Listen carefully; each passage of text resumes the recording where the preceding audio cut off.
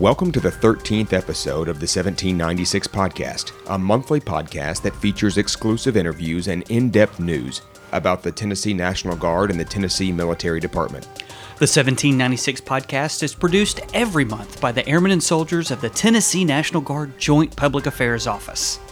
I'm Lieutenant Colonel Malone. And I'm Captain Hall, your co-host of the 1796 podcast.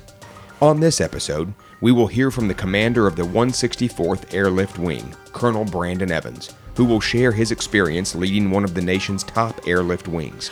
We'll also hear from Colonel Cory Kinton, the commander of the 194th Engineering Brigade, who will tell us more about this incredible mission. And of course, we'll brief you on the latest and most important news impacting the Tennessee National Guard in our Tennessee B.L.U.F news segment. But first, the 1796 podcast sits down with Colonel Brandon Evans. Well, listeners of the 1796 podcast, we are so thrilled to have with us today. I say have with us, but we are actually with him in Memphis. We are at the 164th Airlift Wing at Memphis International Airport.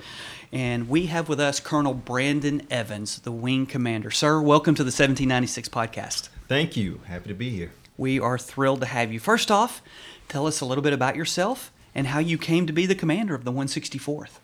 Sure. Well, I like to say mostly a Memphis native. I was actually born in Dallas, but moved here at a pretty early age. So here in Memphis, grew up high school, and for me, I guess it started with getting into the military. I was attracted by wanting to be a pilot and fly in airplanes, and living here locally, didn't know of a lot of options. So honestly, I was attracted to the military by the desire to fly. And so that led me eventually to the Air Force Academy for 4 years out there. And then I served active duty for about 9 years, flying C-21s out of Andrews Air Force Base, C-5 cargo out of Dover Air Force Base.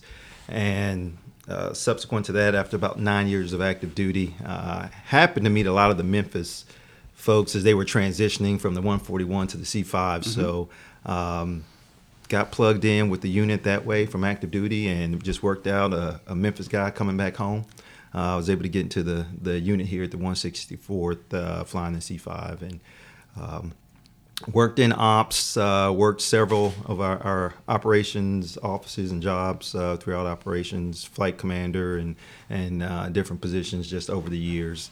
And from there, just kind of worked the normal flow up: ops officer, squadron commander, group commander, and then vice wing and wing commander. Awesome. And sir, you've been in the office now, and you've been in the chair for about 10 months. How's it going so far, and how's the experience been as wing commander? It's been going good. It's awesome. It's I get that question from time to time, and I'll say the leap from group commander to wing commander is much larger than from squadron to group.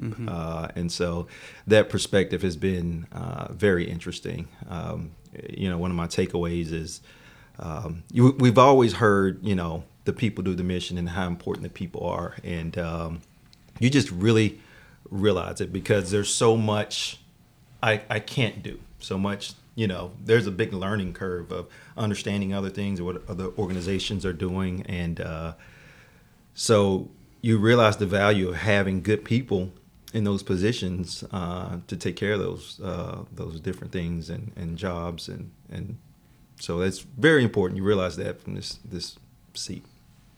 So we often hear mission first, people always. You talked about the people. Tell us a little bit about the mission. What is the main mission of the 164th Airlift Wing? So we are an airlift wing, and that falls under one of the Air Force core competencies of rapid global mobility. And just in simple terms, it's the ability for us to pick up and move troops, material, anywhere in the world. And here at Memphis, we operate 8 C-17 aircraft, operate and obviously take care of the airmen that train and maintain and support that mission around the world. So that's our primary mission. Of course, as with any other organization, we have other support functions. We have our security folks and our CE folks that certainly take part to support disaster relief and things like that I think most of our our wings in the state participate in.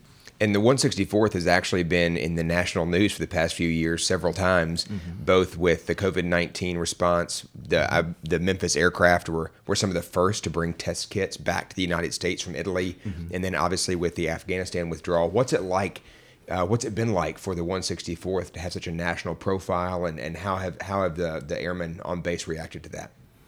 Well, the airmen, as always, react in an outstanding manner. And one thing I told them when I took command that I've always seen is when it comes to doing our core mission, we take care of business. That's our taking care of business, and our folks have shown that time and time again, whether it's hurricane relief or our primary airlift mission, or even some of our local support, be it potential civil unrest.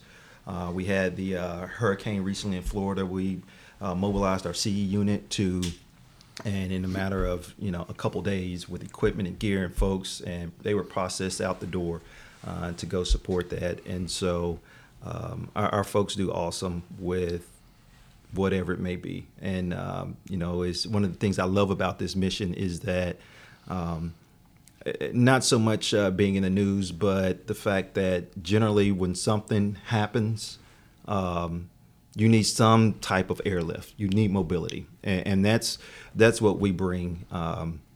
We don't generally fight here at our base across the country. We take the fight somewhere else, and that's the importance of airlift and mobility, is to get that support equipment, the personnel, and whatever you need around the world. We operate in combat zones. We do a lot of things that FedEx or civilian cargo company is not going to do. Right. So our folks are trained on night vision goggles, assault landings, landing on dirt fields and strips and things like that. So it truly is a combat airlift mission. So you talk about taking the fight to the enemy wherever it is. Tell us a little bit about deployments. What are deployments like for the 164th? And excuse me, but you also mentioned all those support missions. So they deploy also, not just as part of the C-17. They may deploy as something separate. Tell us about that. Probably similar to the other wings. We, operated on the RCP here recently. I think last year we deployed approximately 150 or so members that deployed around the world, and then most of them have returned.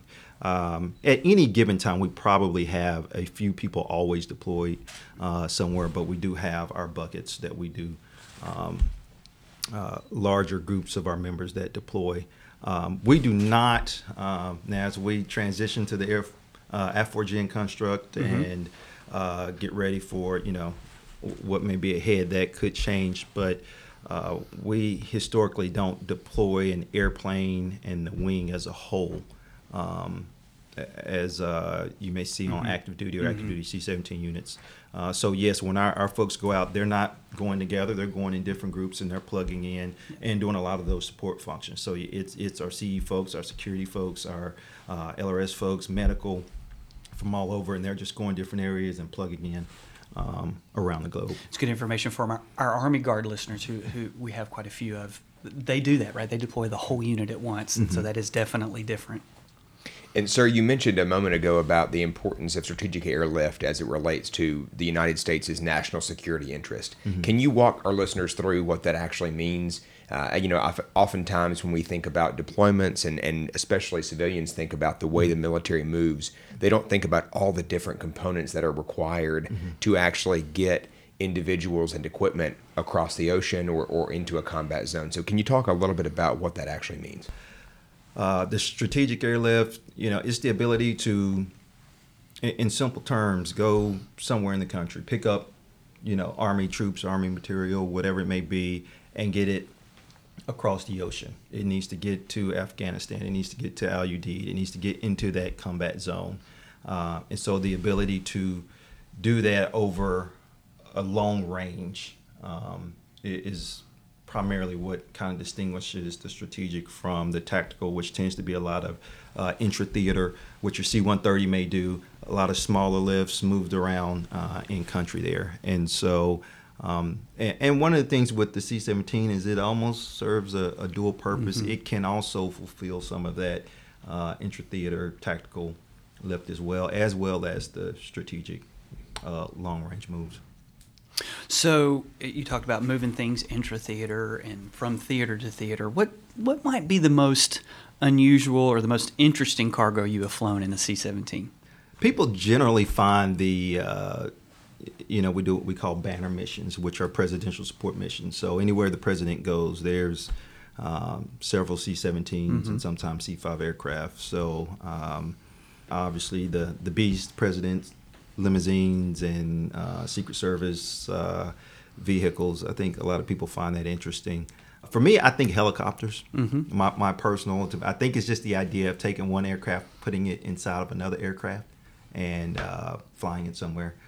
So in preparation for this interview, we were reading about your background and read that you were inspired by both your father and by the Organization of Black Aerospace Professionals. Can you tell us a little bit about those two inspirations in your life and in your military career?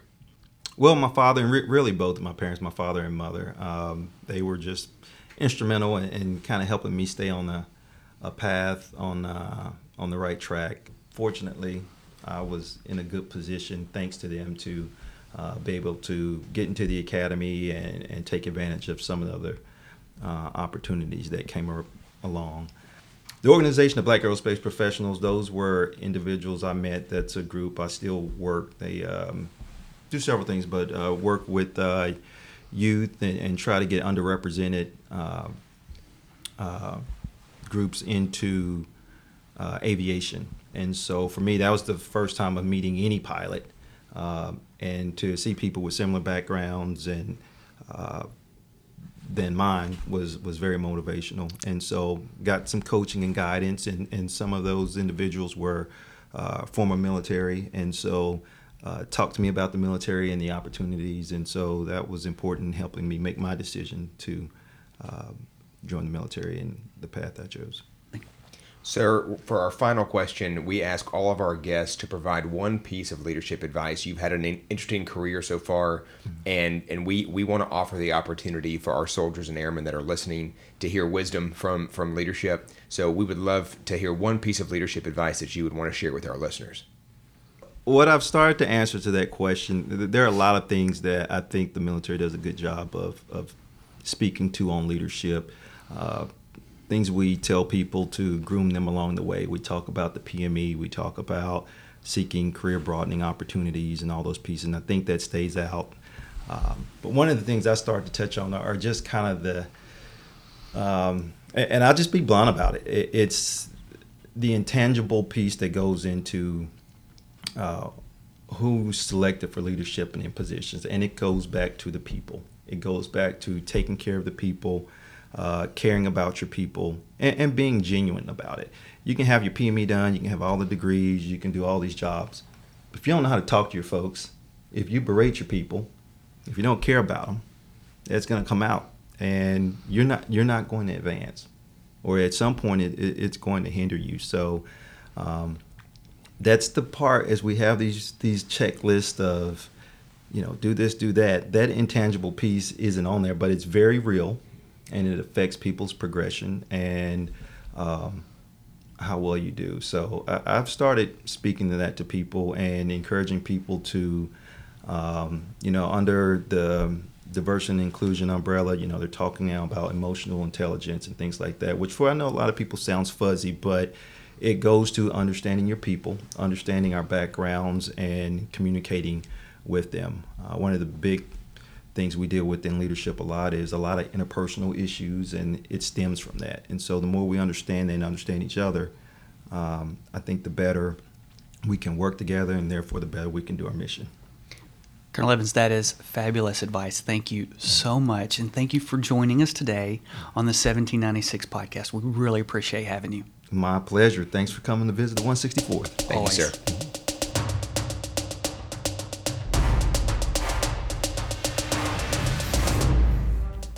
In this month's Tennessee B.L.U.F, preparations are underway for the Tennessee National Guard to participate in an international joint readiness exercise in Bulgaria. Thracian Century 2023 will include more than 170 military personnel from the Bulgarian Armed Forces, the Hellenic Air Force in Greece, and the Tennessee Army and Air National Guard. The exercise will focus on developing and improving skills for all three nations, including combat medical care, aircraft fire rescue, logistics and sustainment, aeromedical evacuation, and weapons training. Thracian Sentry is just the latest of decades of partnership between Tennessee and Bulgaria, made possible by the State Partnership Program. And in other news, the Tennessee National Guard is launching a new program entitled Integrated Primary Prevention, which specifically targets the prevention of violence and self-harm. Following a Department of Defense mandate, the Tennessee National Guard has created a workforce for the state that will be responsible to work with military leaders at all levels to address risk and protective factors. To learn more, please contact Mr. Jim Saunders at 615-347-7210. And finally, spring 2023 marks the 20th anniversary of the 2003 invasion of Iraq. Over the course of the war, the Tennessee National Guard has played a critical role, both in the air and on the ground. Thousands of soldiers and airmen have deployed to the Middle East over the past 20 years in support of the mission. We honor the Tennessee National Guardsmen who lost their lives in defense of our nation, and we say thank you to the Guardsmen, both current and retired, who served in theater. That's our Tennessee Bluff for this month. Up next, the 1796 podcast interviews Colonel Cory Kinton. Thank you, Captain Hall, for that news update. Well, Tennesseans, listeners of the 1796 podcast, we are in the Joint Operations Center at Joint Force Headquarters, and I say that, so if you hear some noise or something goes on in the background, that might be what you hear. But we are thrilled to have with us today Colonel Cory Kinton. Now, he is the commander of the 194th Engineering Brigade. Sir, welcome to the 1796 podcast. Well, thank you. And tell us a little bit about yourself. How did you come to be the commander of the 194th? Well, I guess it was a accumulation of a lot of different assignments. 35 years ago, my brother and my cousins joined the Guard, following my father, my grandfathers. And, I've had the privilege of joining the 30th Separate Armored Brigade, later serving with the 230th Sustainment Brigade, Recruiting Retention Battalion, Joint Force Headquarters, and the 194th. Got an opportunity to work in administration, military police, armor scouts, recruiting, combat engineers, construction engineering, and with a battalion, brigade, and joint adapted staffs. I learned not to be kind of reluctant and step outside my comfort zone. Found there's a lot to be gained when you're going across different MOSs, different organizations, and those experiences, successes, even the failures of those organizations, kind of what prepared me for a brigade. Absolutely. So, sir, you took command recently. Can you tell us a little bit about how that's going and what that experience has been like to be in command? Well, so far it's amazing. Getting to come back home to the organization that I started in has been just a dream come true. As a commander, getting the opportunity to spend time with the troops is great. The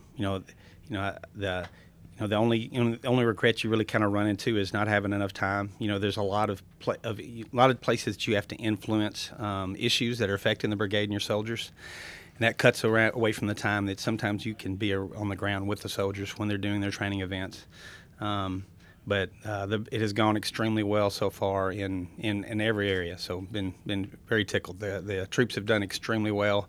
We've set some high standards on readiness, especially in strength management, and they have come through and done an amazing job. That's great. So you said you came back to the unit you started with. Just a little recap, that is the 194th Engineering Brigade. So what is the mission of the 194th Engineering Brigade? What do they all do? Well, of course, we've all got the dual mission on the National Guard side. So on the state side, we respond to a request for assistance to help with life safety, incident stabilization, and protection of property is the formal piece. But basically, we're here to help Tennesseans or U.S. citizens. And then on the federal side, it's a little more complex. We do mission command for all echelons above brigade. So Theater Army, Land Component Headquarters, Joint Task Force, we would be their engineer brigade. And we would have all the engineer teams, companies, and battalions that would fall directly under them.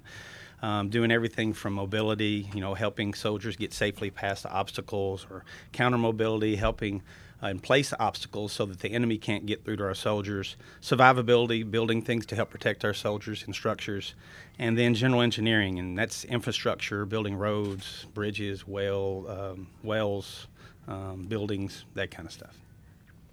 And sir, you mentioned the federal mission. Can you talk a little bit about what deployments look like for the 194th and how that relates to national security? So many people think about the National Guard in the domestic mission, the mission we have here, CONUS, but what about the deployments that are OCONUS, and how does that impact national security? Well, from the federal side, we've had a lot of deployments. Of course, the 913th Engineers and the 269 MPs, they helped us with border security here recently. Our MP units have been everywhere: Guantanamo Bay, Arabian Peninsula, doing customs operations, Bulgarian, Romanian, doing law and order and combat support. The 194th Engineers in the last couple of years did the U.S. Central Command theater engineer, managing all the engineer efforts ranging across Egypt, Jordan, Syria, Afghanistan, and the rest of the peninsula. Now, in addition to that, we do a lot of training overseas, and they're not traditional deployments, but they're deployments as in overseas deployment training. And we've been doing those for years with Germany, Poland, Romania, El Salvador, Guatemala, Dominican Republic, Japan, Korea, and more. Continuing to work now on new ones in the Philippines and Australia and Malaysia. As far as the national security, all these missions promote positive relationships with our international partners, and maintaining those relationships is crucial to the national security and our U.S. interests. So it's kind of like a practice like you're going to play. And if you've got that relationship ahead of time, when the ball drops, it's easier to get there. Absolutely. So you mentioned earlier the different mission sets under the 194th, the construction of obstacles to the enemy, the construction of protection for our forces, drilling wells. You also have a lot of military police under the brigade. I would imagine all of those are heavily called upon during a natural disaster. Now, it be that a man-made disaster like a civil disturbance, I guess that's a disaster, or a tornado or something like that. So what's that look like? How does that work? How do we respond to those? Well, you'll see 194th is deployed for DISCA more than anyone else in the state because we've been made perfect for supporting Tennesseans. Mm-hmm. We provide water distribution, point and area support, supply distribution, sandbags, operations for flooding, high water vehicles, debris, load, and haul. We can clear routes. We cut trees. We run debris dump sites. We do law and order. We do civil unrest. We can run shelters and welfare checks, and we do limited bridging operations. We do really a full gambit of all the things Tennessee needs when things go bad. So our organization's unique mix of MPs and engineers, logistics, and mission command makes us a great asset for all of Tennessee. Absolutely. And I know you've done that recently in Waverly and on the state capitol, and all those are in recent memory. So yeah. So we, and of course, the mission in Memphis, mm-hmm. there were some potential routes there that we were helping to mitigate. The hurricanes and Ian and Ida, our troops were there. The Waverly flooding during the major riots across Tennessee. We were helping protect Tennesseans everywhere from Memphis to the state capitol to Chattanooga, all over Tennessee. We've worked all the inaugurations, all the presidential debates in Tennessee. We just had a heavy role anywhere Tennessee needed us. Well, I'm appreciative of that. And if listeners want to learn more about the DISCA support mission, and DISCA is Defense Support of Civil Authorities, we actually had the chance to interview the TEMA director and the director of the JOC in one of our very first episodes. That's right. So a great opportunity to learn more about that mission if you're interested. Since you pointed them backwards, we also interviewed your Sergeant Major specifically about military police. Mm-hmm. That was the October 2022 episode. That's right. So, sir, if you had the chance to talk to a potential recruit, let's pretend like there's one listening right now. We certainly hope there is. What's your quick speech to get them to enlist in one of your units, and what makes the 194th so special and the one that you would want them to join? Tennessee and the 194th, as far as the Tennessee National Guard as a whole, I try to pitch for us, people to join and serve. I mean, you've got 0.7% of the U.S. citizens are serving now, and 85% of 70% of service members come from service families. Mm-hmm. So it's a very small pool, but everybody should take the opportunity to serve. And the good thing about serving with the Tennessee Guard is you can maintain your job, you can maintain your life with your family, and you can still get to support your community and your nation. It's also where you can be paid to learn new skills while you continue to work in the private sector. It's where you can keep your ties and responsibilities to your community and while you're still getting military benefits for your family. And this command, what we try to make sure we emphasize on to all our commanders is we want to make it as easy on our soldiers to serve as possible. So we work with the employees, we work with the family. If they have events that are contrary to what we've got in training, then we let them out of the training to go take care of those things. And when there's times that we really need them, like when there's a disaster or if there was a war, then that makes it easier for them to be there when we need them. That's awesome, sir. Thank you for that. I'll sign up. Put me in the 194th. We ask all our guests on the podcast, particularly those that have some experience under their belt, what's your one piece of advice or leadership advice that you would share with the airmen and soldiers that are listening? Two things. So one, if you care about your soldiers and your mission, when your actions show that you care about your soldiers and their families and their jobs and their future, when it's time for them to extend, they'll remember that. And they'll remember it when the mission gets difficult, and they'll emulate that when they're dealing with their soldiers. The second piece is a good work ethic. So if you work till the job's done, let your soldiers see that you're willing to do what you're asking of them.